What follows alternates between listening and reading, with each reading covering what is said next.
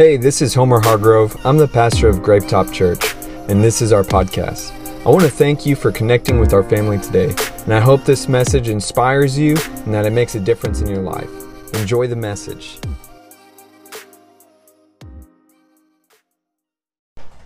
We are starting a new series today called What's My Mission? And this whole month of July, we're going to be unpacking this concept about finding our calling, our mission within Jesus Christ. And I really believe that when it comes to American churches, we've developed this culture to where we focus solely on the aspect of repentance. And don't get me wrong, repentance is like a lifelong journey as a Christian. We're always growing in ourselves and in our faith. But really, Paul describes repentance as baby milk in Scripture. He says, he literally describes it as this baby milk, and that we should move on to solid foods. So repentance is what he's describing as something for new believers. It doesn't mean that we leave repentance altogether. We still need nourishment, but that we can move on to, in a sense, bigger and badder things. Repentance is just like that step one. And even the word repentance, it's not this terrible, mean word. It simply means to change direction. And so if you really get this concept down, repentance is that initial step of choosing to follow Christ. It's that you were walking one way in life, and now you're walking a different way towards God. And that way is this ongoing walk, this ongoing journey of repentance. It's not that we have to consistently always critically analyze ourselves of what do we need to repent of next. I mean, it's kind of crazy if you think about it. There's some churches where I'll look across and see these random series or messages to where I saw this one pastor that was going all in about how we need to repent of gluttony and how food is the new sin. It's tearing people away from their faith. I'm like, dog, Ecclesiastes says food is the only good thing on earth that we have. Gluttony is not the one sin that's bringing people away from Christ. It's like what I'm getting at is we've begun focusing on, it's almost like we're running out of things to say that we need to repent of, and so we're creating new things to repent of. When truly, if we were to just change our mindset to understand that is just baby steps. Those are baby steps. And as we are becoming more and more mature in Christ, that's when we become fixated on what is God's mission for my life. It becomes less about what do I need to stop doing, what do I need to change, and what do I need to start doing. Y'all feel what I'm saying? And so this whole month, we're going to be talking about growing that spiritual maturity and analyzing Scripture and learning how to navigate our individual missions in life. Today specifically, we're going to start by unpacking this idea of the Great Commission. The Great Commission. And we find this calling of Jesus in Matthew chapter 28, verse 16 through 20. It says, "Then the 11 disciples left for Galilee, going to the mountain where Jesus had told them to go. When they saw him, they worshipped him, but some of them doubted. Jesus came and told the disciples, 'I have been given all authority in heaven and on earth. Therefore, go and make disciples of all the nations, baptizing them in the name of the Father and the Son and the Holy Spirit. Teach these new disciples to obey all the commands that I have given you, and be sure of this, I am with you always, even to the end of the age.'" Even to the end of the age. And before we get deep into this message, notice how in these beginning verses it says that Jesus is resurrected, and that in this moment people doubted the authenticity of the real Jesus speaking to them.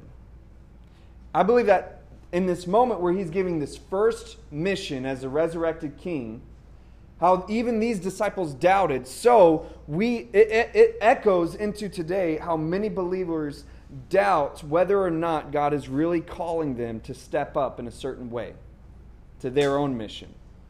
Y'all feel me? So now, with that being said, I want us to understand that magnificent things have happened in the world through Christ-based ministries. Christ-based organizations. Even just such amazing things that have been perpetuated by single people, a single person, single individuals, or small groups of people. And I believe that we long to continue to see magnificent things like that. And I want to just take a step back to make it relevant to like situations going on right now. Even with the recent overturning of Roe versus Wade, one of the biggest accusations has been, well, the people that are pro-life need to step up and start adopting and fostering people, these kids that are in the foster system. If they're really pro-life, then they would care about these kids within it.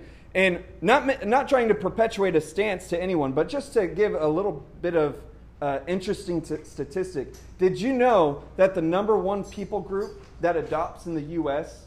are Christian people? Even more specifically, Christian males. And then there's the stigma is, well, they only adopt the kind of kids that are good enough. Did you know that the majority of people that adopt are white Christian males, and the least adopted kids are white kids? So they're the minority within the foster system. What I'm getting at is that all of the negative accusations against Christians are actually not true. That Christians are often always the ones picking up the most slack. Did you know even when there's a natural disaster, that it is Christian organizations and people that show up to the area that was affected and offer the most help first, even before FEMA? That the first ones to the scene are people within Red Cross, Salvation Army, and that the government are typically the people last on the scene. As they cut through all of the red tape of bureaucracy, it's these simple volunteers that are doing more than paid workers. Y'all feel what I'm saying? I'm trying to get to the point that so much incredible, magnificent things happen because people find this mission, this calling within their life, and they answer it. And I really believe that we need to see more magnificent things like this. That real people need the impact of God's love practically, emotionally, and spiritually. So ask yourself this: what are we waiting for? What are we really waiting for? I want you to ask yourself this: when was the last time that you did something significant for the kingdom of God? When is the last time you've done something significant for the kingdom of God? How long have you been waiting to make a difference by answering the calling that God has given you?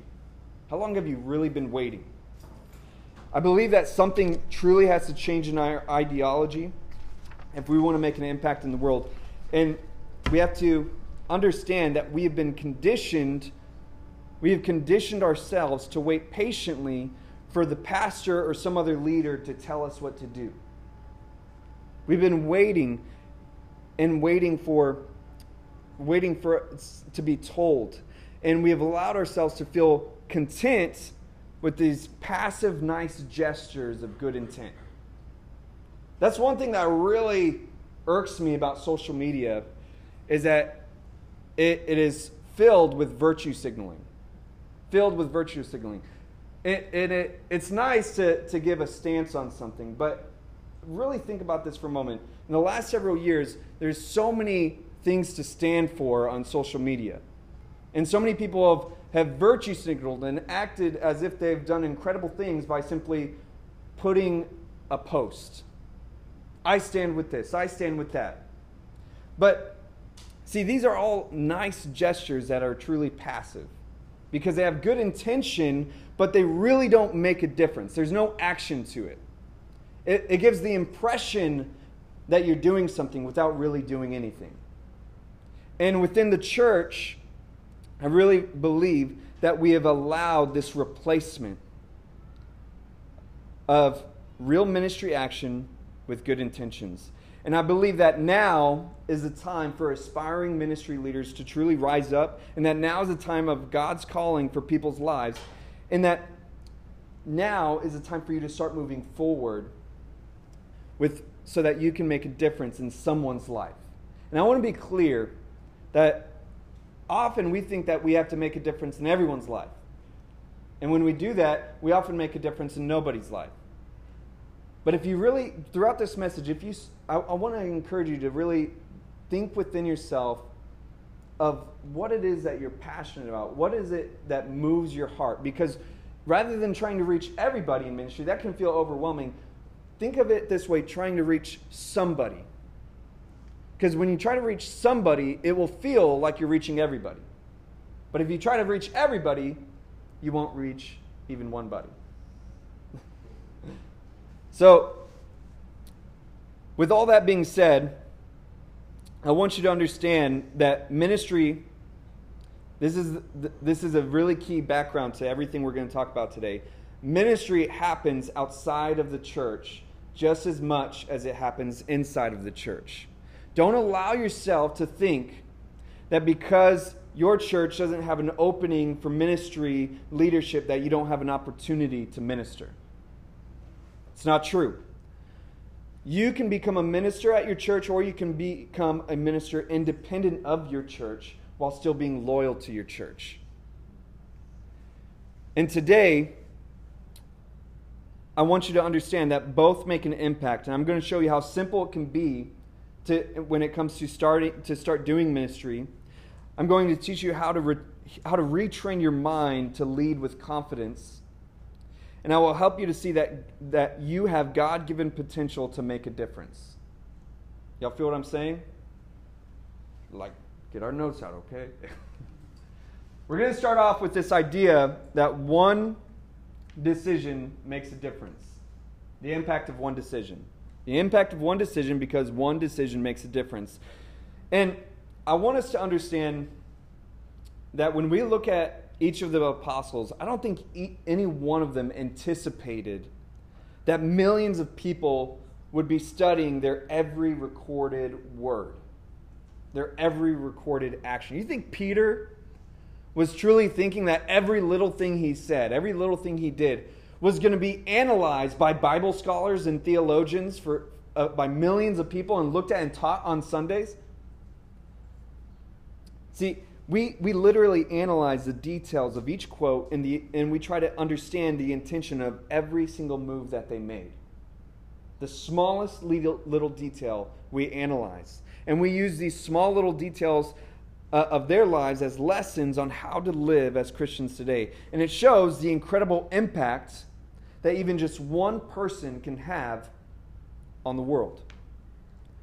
Did Jesus not say that if you have faith the size of the mustard seed, which is the smallest seed out of all the other seeds in the garden, you have the faith small as a mustard seed, that anything is possible? It says that small seed could grow into this giant tree in which all these animals of the forest can live in. And just a small little seed of faith can move mountains. Now, there's been plenty of times in my life, in my walk of faith, where I was like, well, shoot, I guess my faith is even smaller than that tiny little mustard seed. But see, if we look at the Bible as a whole, it says that in the book of James that faith without works is dead, that we see faith by our actions. It's not that we're saved by our actions, but our faith is seen by our actions. And so if we understand that the little seed of faith is something that's planted, that means that an action of ourselves is something that we plant in the world, that we plant in somebody's life. It could be as simple as offering a prayer to somebody. It could be as small as inviting somebody to church. See, those are just tiny little actions of faith where you get that little nervousness, like, oh, what if they get mad? What if they don't want to, blah, blah, blah. But if you just plant that little tiny seed, it can grow into this person's life, this forest of faith. It can make such an incredible difference by that small little action that was made. With this command, going back to the Great Commission, Jesus says, go and make disciples. He's telling to go and make a difference. Go and make a difference. And any difference made in the name of Christ is called ministry. Any difference that you make in the name of Christ is called ministry. That's action. Any of you that me or Lauren have talked to over the phone late at night because you needed to talk, you needed prayer, you needed to just get something off your chest. See, that is, even though it's a simple conversation, that was ministry. Anytime that we've gone somewhere in the name of Christ, even if it was to go and support someone's birthday, and we went as pastors to show the love of God to them, that, even just something like that, is ministry, because we're doing it for Christ. We're showing God's love intentionally. So anything that you do in the name of Christ is called ministry. And hundreds, if not thousands of things can fall into this category of ministry. And when it is used, anytime that you are being used to be the hands and feet of Jesus in some way. It could be visiting a nursing home. Have you ever done that? The trick is, this might sound messed up, but it's just real. The trick is, you have to spray like some cologne or something on your hand right here. For whenever it smells, you just go like this. And it gives you a fresh breath. It's like the way that the incense would operate in the altar. When they were slaughtering all the animals, the incense it wasn't just for fun. It would cover up the smell. It would help make the horrible smell of a slaughterhouse bearable. Y'all never been in a nursing home like that? It just can smell bad sometimes, okay? But visiting a nursing home, you know, those people need the love of God. You know how many times we would just take a youth group to go and visit, and we would just go and talk with them, sit with them, pray with them? I mean, they were so blessed. They truly felt like it was Jesus visiting them. So many people that don't have anyone showing them love. They're just waiting there, waiting for someone to see them. You know that even volunteering at schools can be ministry. You can just start going to PTA meetings. You can start volunteering as an assistant coach. You can do so much just within the public schools. You don't have to wear this big sombrero hat that says Christian on it. You can go as a secular volunteer and be the hands and feet of Jesus in a public school. Even when it comes to financially giving or raising funds, imagine financially giving or raising funds for single moms. That can be ministry. You know, there's a church that was accused of not being led by the Holy Spirit anymore because they got too big. And little did this person that accused this church of that know that in the background they had done this whole ministry to where they raised thousands and thousands of dollars, and they found out who every single mom was in the church that needed a vehicle or had a broke down vehicle, and they started calling them in one by one and either getting their car fixed or getting them a brand new car paid for. Oh, but y'all are too big now. Y'all are being led by the Holy Spirit. That is ministry. Y'all feel what I'm saying? See, even playing video games with some fatherless kids can be ministry. I remember this young man in our old youth group. No one could talk to him. He just would shut down, didn't have like these social skills. And it was like one of those kids where like people were like, oh, maybe you can try. Maybe you can try. Maybe you can get to him. And I remember I just ended up inviting him over to my house when Lauren went away to this. She had to go on this trip for this youth conference, and I couldn't go. And I just invited him to my house, and I just played video games with him for a couple hours. I just hung out with him, spent quality time with him. And all of a sudden he started opening up, started wanting to know more about God. It's just that simple act of showing that I cared without trying to shove a Bible in his face. See, that simple act of quality time was ministry. Anything in which you show the love of God by being the hands and feet of Jesus is ministry. Whether it's quality time, whether it's a listening ear, whether it's financial support, whether it's serving in some way, you're opening people's hearts to receive Jesus.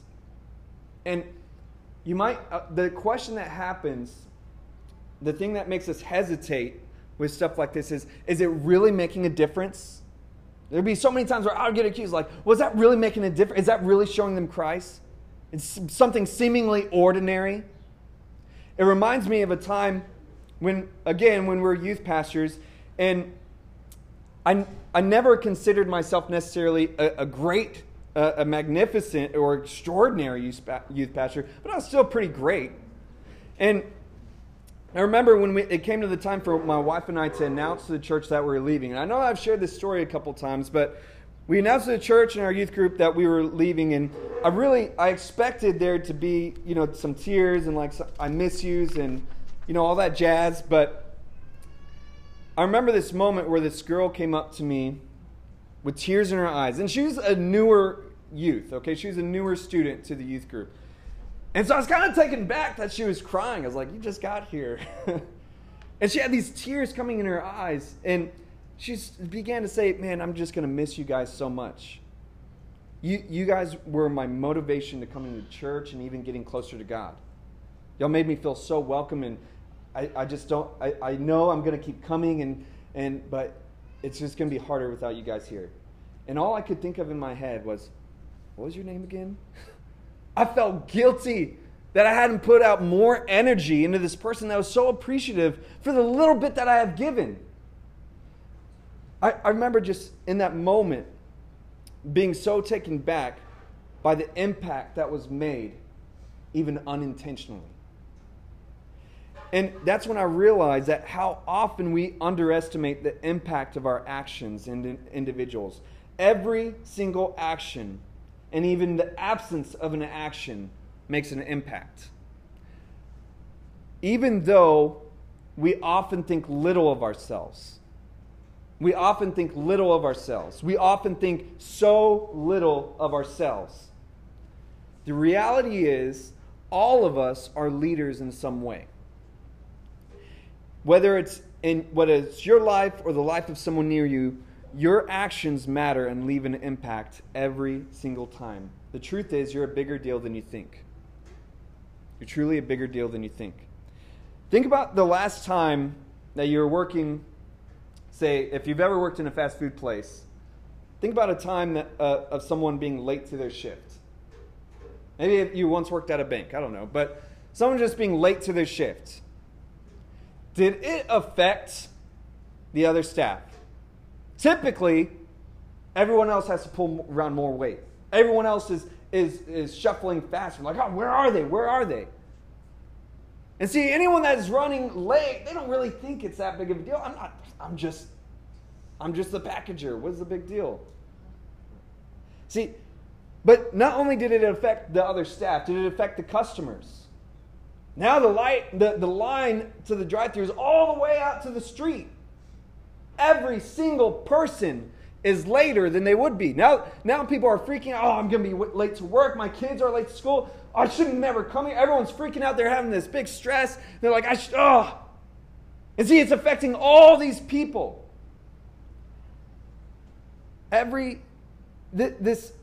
This one unintentional decision affected everybody. It affected so many people. See, you're a bigger deal than you think. You're a bigger deal than you think. Even think about a child that never met their father. See, I don't know if y'all ever saw the movie Ninjago, the Lego movie. If you have kids, it gives reason, but then if you don't have kids, like, you're a child at heart, right? But there's one scene that I just found really, really funny, and it's this point where you find out that the main hero's dad is the supervillain. And there's this moment where he gets his FaceTime call from his dad / supervillain. He's like, what do you call? You're calling? And then the supervillain dad goes to the phone and is like, oh, sorry, I must have butt dialed you. And then he goes on to say, you know what? You ruined my life. And he simply responds, how could I have ruined your life? I was never even there. See, it's just a comic relief of something that's so true, is that even just the absence of somebody makes an impact. Just the absence of somebody makes an impact, to where even them never even being there can define a person's life. And it's not what the Father did, but what He didn't do that affected a person so incredibly. Your decisions and your actions make an impact every single time. And if we can understand now how much of an impact we make in simple decisions that we didn't even think about, imagine the kind of possibilities. imagine the possibilities of an intentional, planned out, prayed up, Holy Spirit filled decision could be. How great that kind of impact could be. So let's throw off our insecurity blanket of timidity and take hold of this reality that you matter and that your actions matter. Don't think little of yourself. Stop thinking little of yourself, but believe and know that you can make an incredible difference in ministry. That is what Jesus calls every disciple of Jesus to do, to make a difference. And so now that we've faced the mirror and understand that it's impossible to escape this idea of making an impact, I want to project a completely different way of thinking than you're probably used to. And that is, it was within the locked potential of hesitation, and that is, you do not have to ask permission to do good. You do not have to ask permission to do good. I want to read this passage of Scripture in which someone decided to go out with intentions of good without first asking permission. It's found in Mark chapter 9, verses 38 through 41, and it says, John said to him, "Teacher, we saw someone casting out demons in your name, and we tried to prevent him because he was not following us. But Jesus said, 'Do not hinder him, for there is no one who will perform a miracle in my name and be able to soon afterward speak evil of me. For the one who is not against us is for us.'" What? Can we read that again? "For the one who is not against us is for us." You know, this is kind of just like extra credit, but that should show us that we do not have to be fighting other churches or Christians if they have a different ideology than us. It literally says in this verse, Jesus talking, if they are not against us, they're for us. And we have Christians all over today that are trying to accuse their brothers and sisters in Christ of not being authentic Christians, of being false teachers, because they didn't put a social media post. Jesus said, if they are not against us, is for us. It goes on to say, "For whoever gives you a cup of water to drink because of your name as followers of Christ, truly I say to you, he shall by no means lose his reward." This story displays this man that started his own Christian deliverance ministry, but without first asking permission of the disciples. He didn't ask permission of the disciples. He didn't ask permissions from Jesus. And the way the disciples reacted is how so many religion-focused churches react today. With insecurity, getting upset, even offended that he didn't ask permission first. Now, don't get me wrong, there's a lot to benefit. It can be good and beneficial to get advice and direction from people that are in the field of work that you want to enter into before entering in. So I'm not saying that we should never ask for advice or direction, that we're just lone wolves in this Christian ministry idea. No. But it's saying that we do not have to ask permission. In fact, let's look at Jesus' response, because it gives a glimpse of God's heart towards those who want to do good for the kingdom of God. I want to unpack it because first he says, do not hinder him. Do not hinder him. This first command, again, this is a command. He says, do not hinder him. That is a command. This command, he tells the disciples, it encompasses multiple things. Do not hinder him means do not stop him and do not make it difficult for him. Do not make it harder than it needs to be.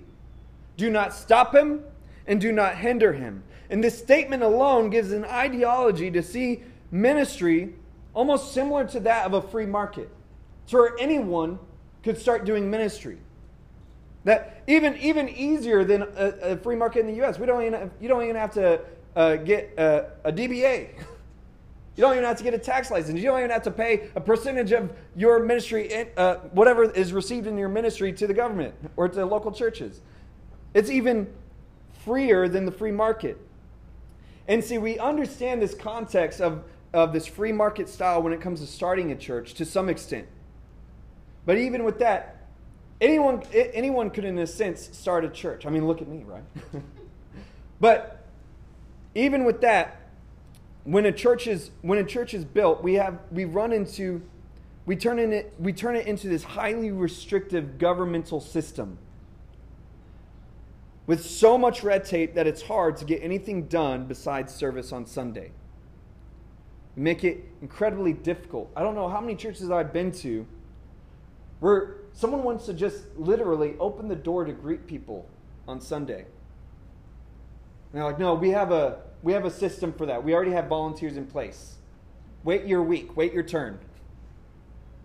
Someone that literally, I remember this lady, this super nice older lady just crying because she truly just wanted to show someone a smile in the morning through the love of God. And truly, she was really darn good at it. If there was anyone opening the door for me, I would want it to be that lady. All these other people just opening, they're like, hey, welcome. This lady was like, oh, it's so good to see you. I mean, she made it a ministry. Not opening a door was something small. She made it a ministry. I mean, you were happy if you got the door opened by this lady. I mean, there'd be times where I'd be like, kind of just like not in a good mood, and she would just know. She would know, like, mijo, what's wrong? Like, nothing, it's fine. Like, come here, let me pray for you.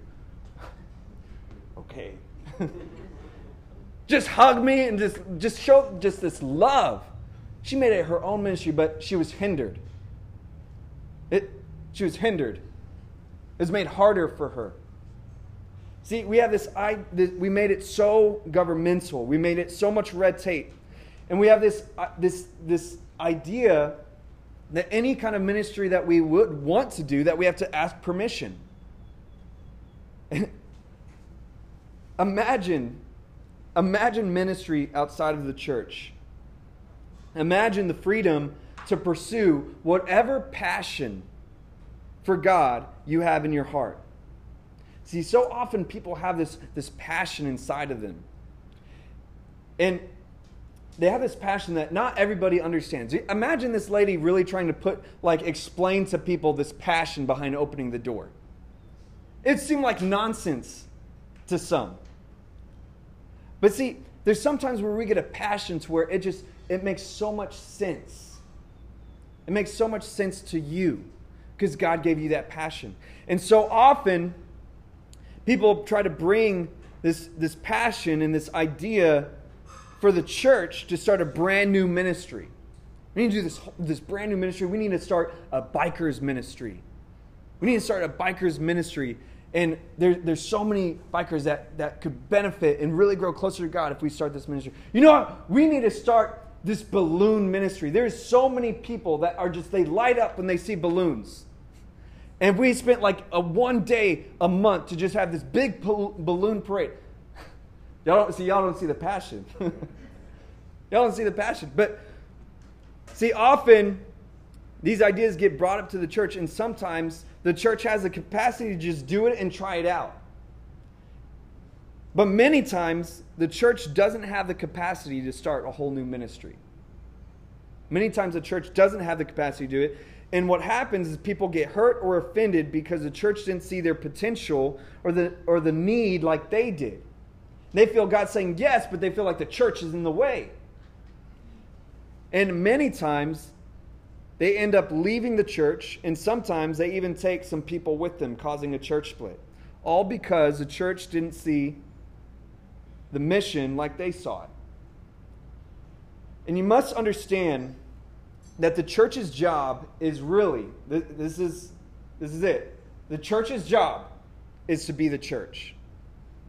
The church's job is to be the church. Holding an assembly of believers to gather and worship God together through prayer, teaching, and reading of Scripture is what the church is supposed to do. That is the actual description of what the church is supposed to be. And everything beyond that is supplemental ministry. Supplemental. Meaning that you could do it, but you don't have to. It's like if you've ever taken supplements, it always says, take this after a meal. Take it with the meal. Meaning, the meal is what you really need. This vitamin. This is a supplement to what the meal is actually giving you. And if we understand that this is the purpose of the church, everything beyond is supplemental ministry, you must understand that it's incredibly complex, it's energy consuming just to have church. I know it may not seem like much, but it took a lot just to get here today. Just for this message, it took hours. It took lifetime experience to prepare something so simple. It takes a lot of work.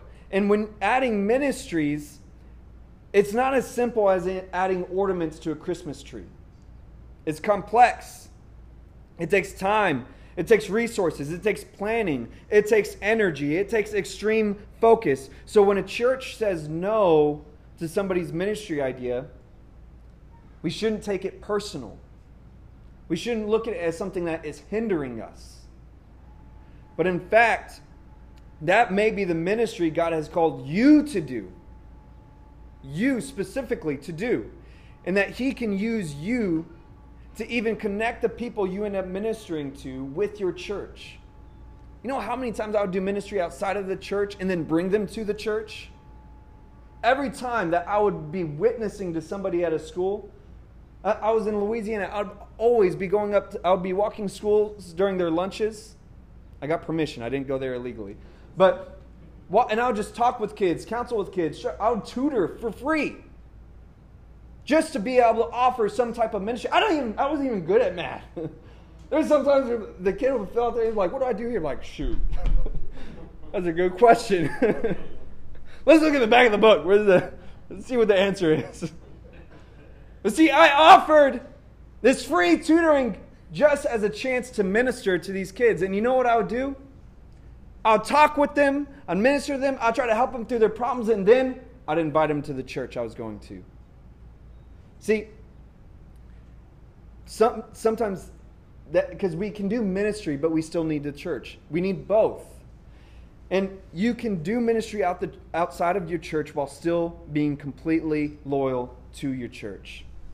Now, I want to get back to the passage because the second thing I want us to look at is when Jesus says, "For whoever gives you a cup of water to drink because of your name as followers of Christ, truly I say to you, he shall by no means lose his reward."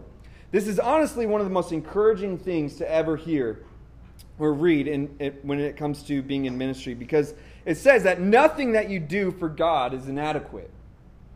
Nothing that you do for God is inadequate. Remember, everything Jesus is saying in this passage is talking about ministry in reference to the man that was delivering people in Jesus' name without asking for permission. Now think of how little it is to give a cup of water to someone. There's times where I've made ministry just that. I would literally just go around giving free bottles of water. In our old town in Del Rio, I somehow, this is a long story so I won't get into it, but I had acquired, through hard work and effort, over 2 tons of water bottles. That's how I had to measure it because there's so much. Now, for one individual to get 2 tons of water bottles, you can imagine how much hard work that would be. Literally, like physically loading water bottles and transporting them. But I had all these free water bottles, right? And so I'd go to the local parades, and I'd print it off myself invite cards, encouragement cards, flyers, to invite them to my church. And I would go out, and I would just, man, those vendors were pissed, though. Everyone's selling a water bottle for $1, $2. I'm out here just throwing them for free. And I went and I got ice. I filled all the barrels up with ice so they would be ice cold for those people. Just giving out free waters. Even something as simple as that, handing a cup of water to someone, is ministry. And it says, even though that is something seemingly insignificant, it does not go unnoticed by God. Jesus describes it as not going unnoticed, and that it even beckons a reward in heaven. It shows that no ministry is too small in God's eyes. No ministry is too small in God's eyes.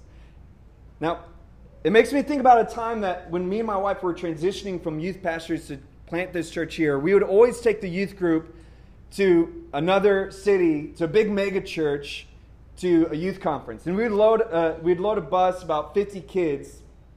And again, we're all volunteers, so we'd load this bus up with 50 kids and take them out of city, sometimes out of state, and take them to this youth conference just so that they would have this fun, meaningful experience with God and church. And it was always great. It was always incredible. It was like 3 days, and it was just this awesome time. And we usually do this every summer. And this last summer that we were going to be doing this with them, I was really distracted in my mind. I had to do a lot of work, but I was really distracted because I was trying to prepare to start a church, something I had never done before. And when we got to this conference, and we were in one of the first worship sessions, I was really connecting to God during this time. And I felt like at some point during worship that the Holy Spirit ministered to me and saying, and something along the lines of saying, you're going to minister at this kind of capacity one day. And I got really upset. I felt really overwhelmed in that moment because I felt confused. And really just, I started getting confused and thinking, well, are these my thoughts and aspirations or is it really God? Is this just my ambition or is this God? And I expressed my feelings of being confused and overwhelmed just like many men do. I got angry. And I started telling God, and I started praying this kind of way. No, exclamation mark, it's going to be a small church, and it's never going to grow. It's always going to be small.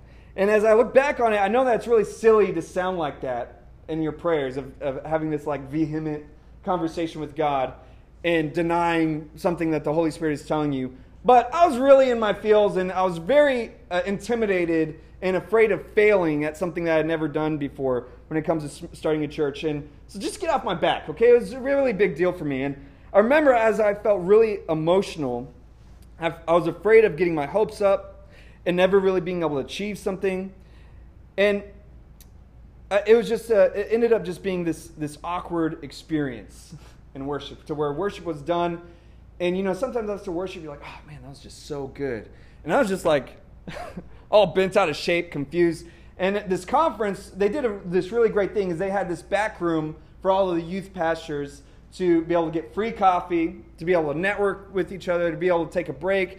And honestly, I think some of those youth pastors were in there too long. Because every time I was playing these games out with my kids and with my youth group, all these other kids started joining in our game. I was like, what? Go find your own youth pastor. They're in the coffee room. But anyway, I went into this back room and I really just wanted the free coffee. And this lady comes up, and I've shared this story before, but this lady comes up and she starts telling me about, she says, have you got one of the cards, the encouragement cards we got? And she starts going on, and she starts saying, you should get one of these encouragement cards. We prayed over them. And I didn't really want to deal with reading a card. I was feeling emotional. And so I ended up just saying, no thanks, I'm good. Worst thing I could have said to this spiritual lady, okay? This dear sister in Christ must have heard red alarms going off in heaven when I said I'm good. And she starts getting her whole face turned to shock. It's like, oh no, you have to take one of the cards. We prayed over them. We literally prayed for the Holy Spirit to guide us, and we prayed for each card to be in the right person's hand, and we even each wrote individual message for each card. This Holy Spirit led us. You had to take one. And you know what I said? No thanks, I'm good. Really? I'm good. I just wasn't feeling really superstitious. I wasn't even really feeling that spiritual at the moment. I was all up in my feels. I just didn't really want to go through all that. And so she was just adamant. She talked about ministry. This was her ministry. Make sure every person, they told her, make sure every person gets one of these cards. She's like, yes, sir. She was serious. And so she's going on. And so I did how I responded the same way I respond to my kids. After they beg and badger me so long, I just say, okay, fine, I'll take one. And I even say it with attitude, okay? This is unspiritual Homer. I know, it's shocking. And I even said this is how sarcastic it was. I even take one from the middle to make it even more spiritual. I was being sarcastic. And I took it. I look at this card, and it says, remember what I was just fighting with God about, right? And these words say, no church is small in God's eyes. Man, I know, right? Rosa knows. I get goosebumps every time I even say those words. Even as I was preparing this message, every time that I was even just writing this down, it gives me goosebumps. Because it just shows the power of the Holy Spirit. Because it was exactly what I needed to hear at exactly the right time. Something so seemingly small gave me the exact encouragement to where even now today, years into as a church planter, I look back to that moment. This lady, I don't even know her name. And that little small thing that she did made a difference in my life. Someone that probably doesn't even remember writing what they wrote on the back of that card. And I have it literally framed in my house. See, there's two things about this story. One is that any ministry that you do is meaningful, whatever it is. God sees it, and He will move with His power to make a difference in people's life. The second thing is, ministry is sometimes simply doing the right thing at the right time. Ministry happens in individual experiences that affect people's lives for years to come. And it doesn't mean each ministry lasts forever. Maybe God puts a ministry idea in your heart. It doesn't mean that it's supposed to last forever. It might just be for a season. I'm not still handing out water bottles like that. It was just for a season. I'm not still a youth pastor. It was a season. I'm not still walking lunches at public schools. That was a season. See, sometimes it's just the right time. It's a season of ministry could be just the perfect timing for someone to have their life change. So don't hesitate in doing good. Don't stop yourself from making a difference through whatever ministry you feel God is leading you to. Allow yourself to believe that no good thing that you do is insignificant in God's eyes. Now we're going to finish with this last point, which is the incredible possibilities. We're going to finish with this. Never assume a result without adding the power of God to it first. Never assume a result without adding the power of God to it first. The scripture in Matthew chapter 9, verse 36 through 38 says this. Seeing the crowds, He felt compassion for them because they were distressed and downcast, like a sheep without a shepherd. And then He said to His disciples, the harvest is plentiful, but the workers are few. Therefore, plead with the Lord of the harvest to send out workers into the harvest. See, this passage is yelling at us that people are ready to be ministered to. It says that the harvest is ready. You know what that means? That anybody could just be going out into this harvest field and just bumping into something, some grain would fall off. It's ready. It's ripe. And He says the harvest is ready. And that there are people all over the world literally waiting to be reached through Christ-based ministry. But the biggest problem in the scripture is that there aren't enough people working in the harvest. There's not enough people working in the harvest. And I believe that there are actually many that are willing, but all the reasons that we talked about today has been stopping them. Hesitating, thinking that they cannot make a difference. Well, I still struggle with this. I still have problems with that. I can't make a difference. I'm not good enough. I'm not smart enough. I don't know anything. See, I believe that many are willing.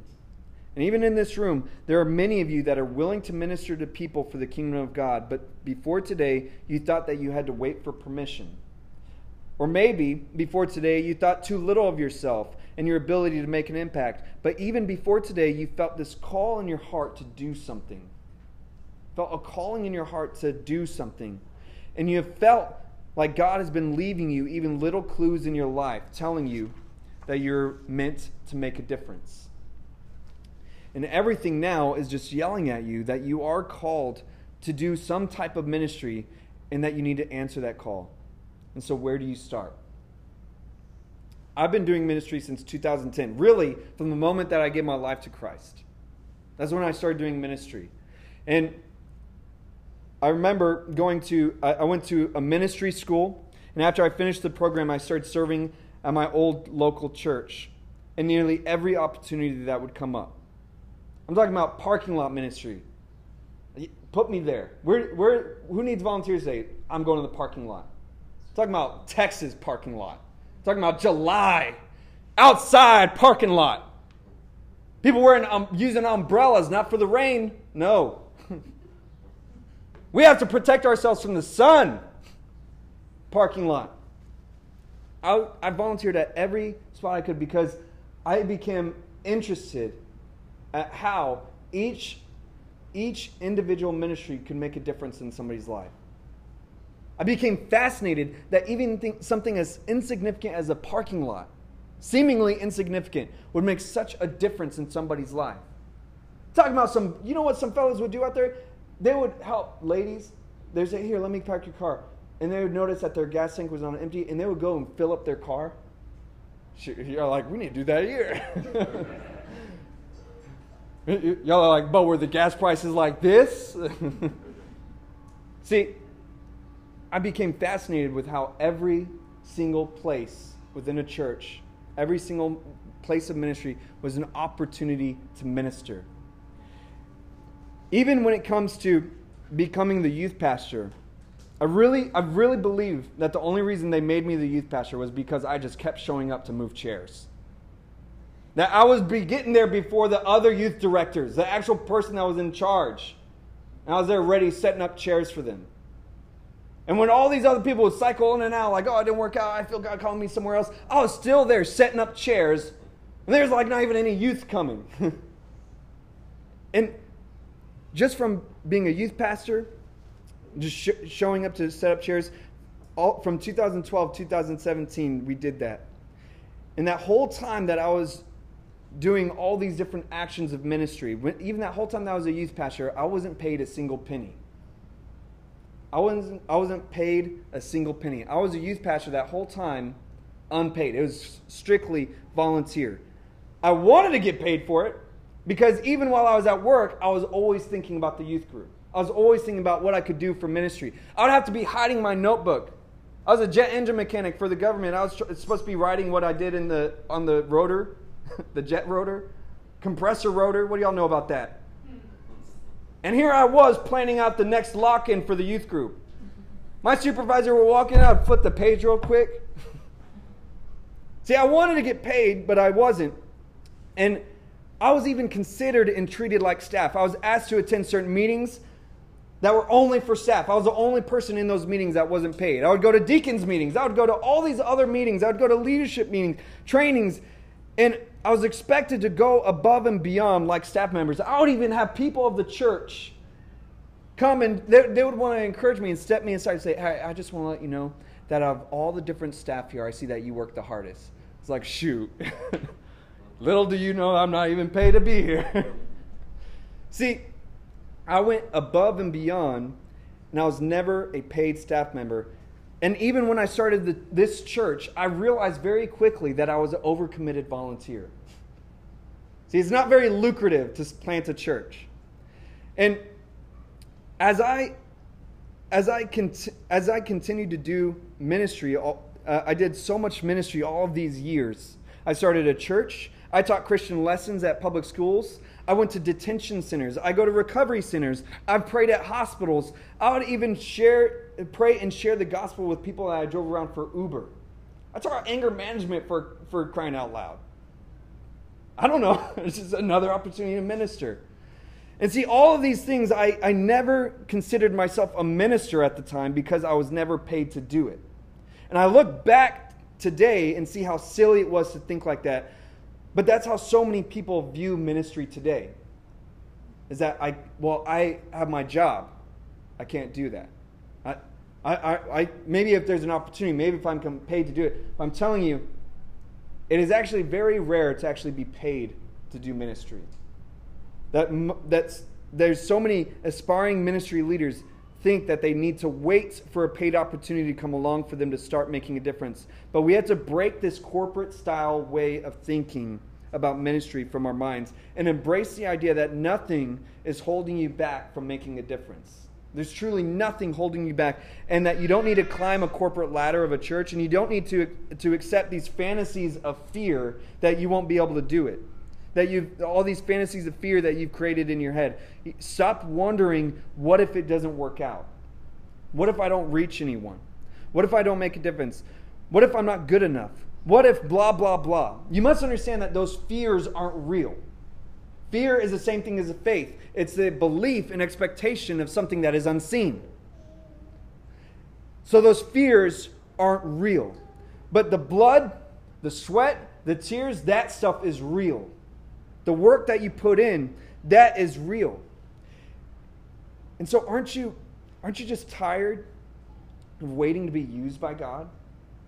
Aren't you tired of waiting to make a difference? Aren't you sick of trying to feel more spiritual by just going to church? See, that's like the bare minimum of our community. But don't you have this inkling inside of your heart to want to do something significant for God? To do something meaningful in somebody's life? Then start today by writing down what you're passionate about. Write down what you're passionate about and start just trying to go from there. Are you passionate about recovery? Are you passionate about recovery for addicts? Are you passionate about homeless? Are you passionate about the prison system? Are you passionate about schools or youth? Are you passionate about children? Are you passionate about single moms? Hey, whoa. I wasn't I just felt that in the spirit. Someone's like, oh yeah. No, not like that. Are you passionate about prayer? Are you passionate about worship? Are you passionate about Scripture? Write down your passions and start thinking creatively and prayerfully of how you can structure that into a ministry. Go over it again and imagine what the actual process of what it could look like to accomplish something. You know, I was really passionate about kids that didn't have either parents or parents that were involved. And there's multiple times that me and my wife would take in these older teenagers that didn't know what to do with their life, and no one was calling or checking in on them, and we let them stay at our house as we try to help build them up to focus on their lives. It was the stupidest thing we ever did, right? But see, it was something that was we just think so corporately, like, oh, well, we have to apply for adoption. We have to apply for a foster care program.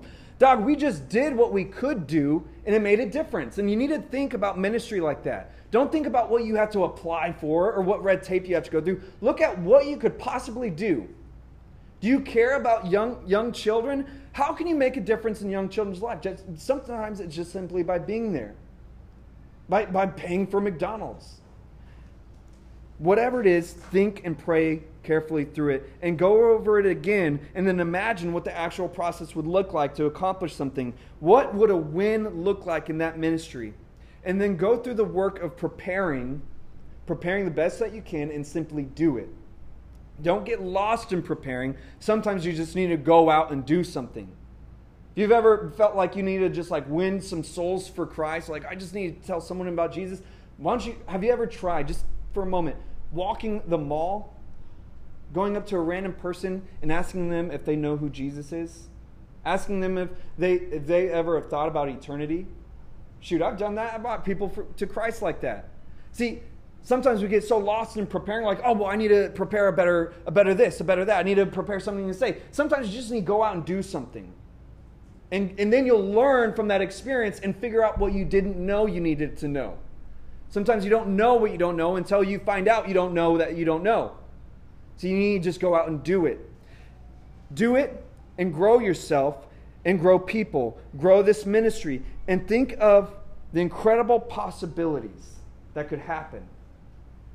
And then add the idea of the power of God to it too. That being said, I want us to bow our heads and close our eyes. If you're here, and maybe throughout this whole talk, the very first thing I said was that the baby step of a believer is changing direction. It's this aspect of repentance and walking towards Jesus. And maybe you are sitting here today, you're listening to this, and you realize that you've never had a moment, a decision where you've actually put your faith and your trust in Jesus Christ as your Lord and Savior. If you've never done that, you can't pinpoint a day that you did that, and you want to do that today. With every head bowed and eye closed, I want you to raise your hand. I see your hand.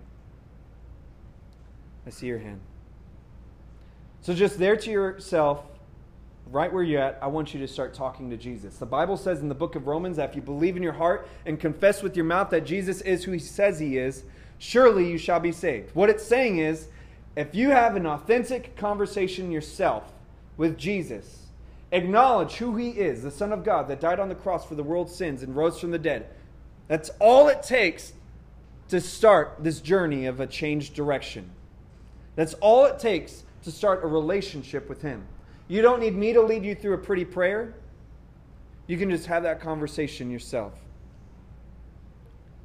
So as you're doing that, if for the rest of you, if you're here and you feel like the Holy Spirit is bringing out of you this desire to do something for the Lord, ministry of some kind. Maybe you don't have it exactly right, but you know that you just have this compelling within yourself to make a difference by being the hands and feet of Jesus in some way.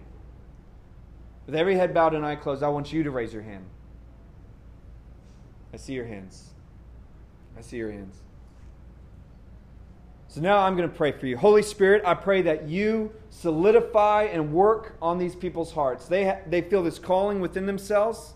And I pray that you just bring that calling forth, that you continue to make it clearer and clearer, and that you minister to their heart and their soul, and that you bring about passion today in their heart, and that you make this week something that is illuminating to them, that you reveal more and more of your mission for their life.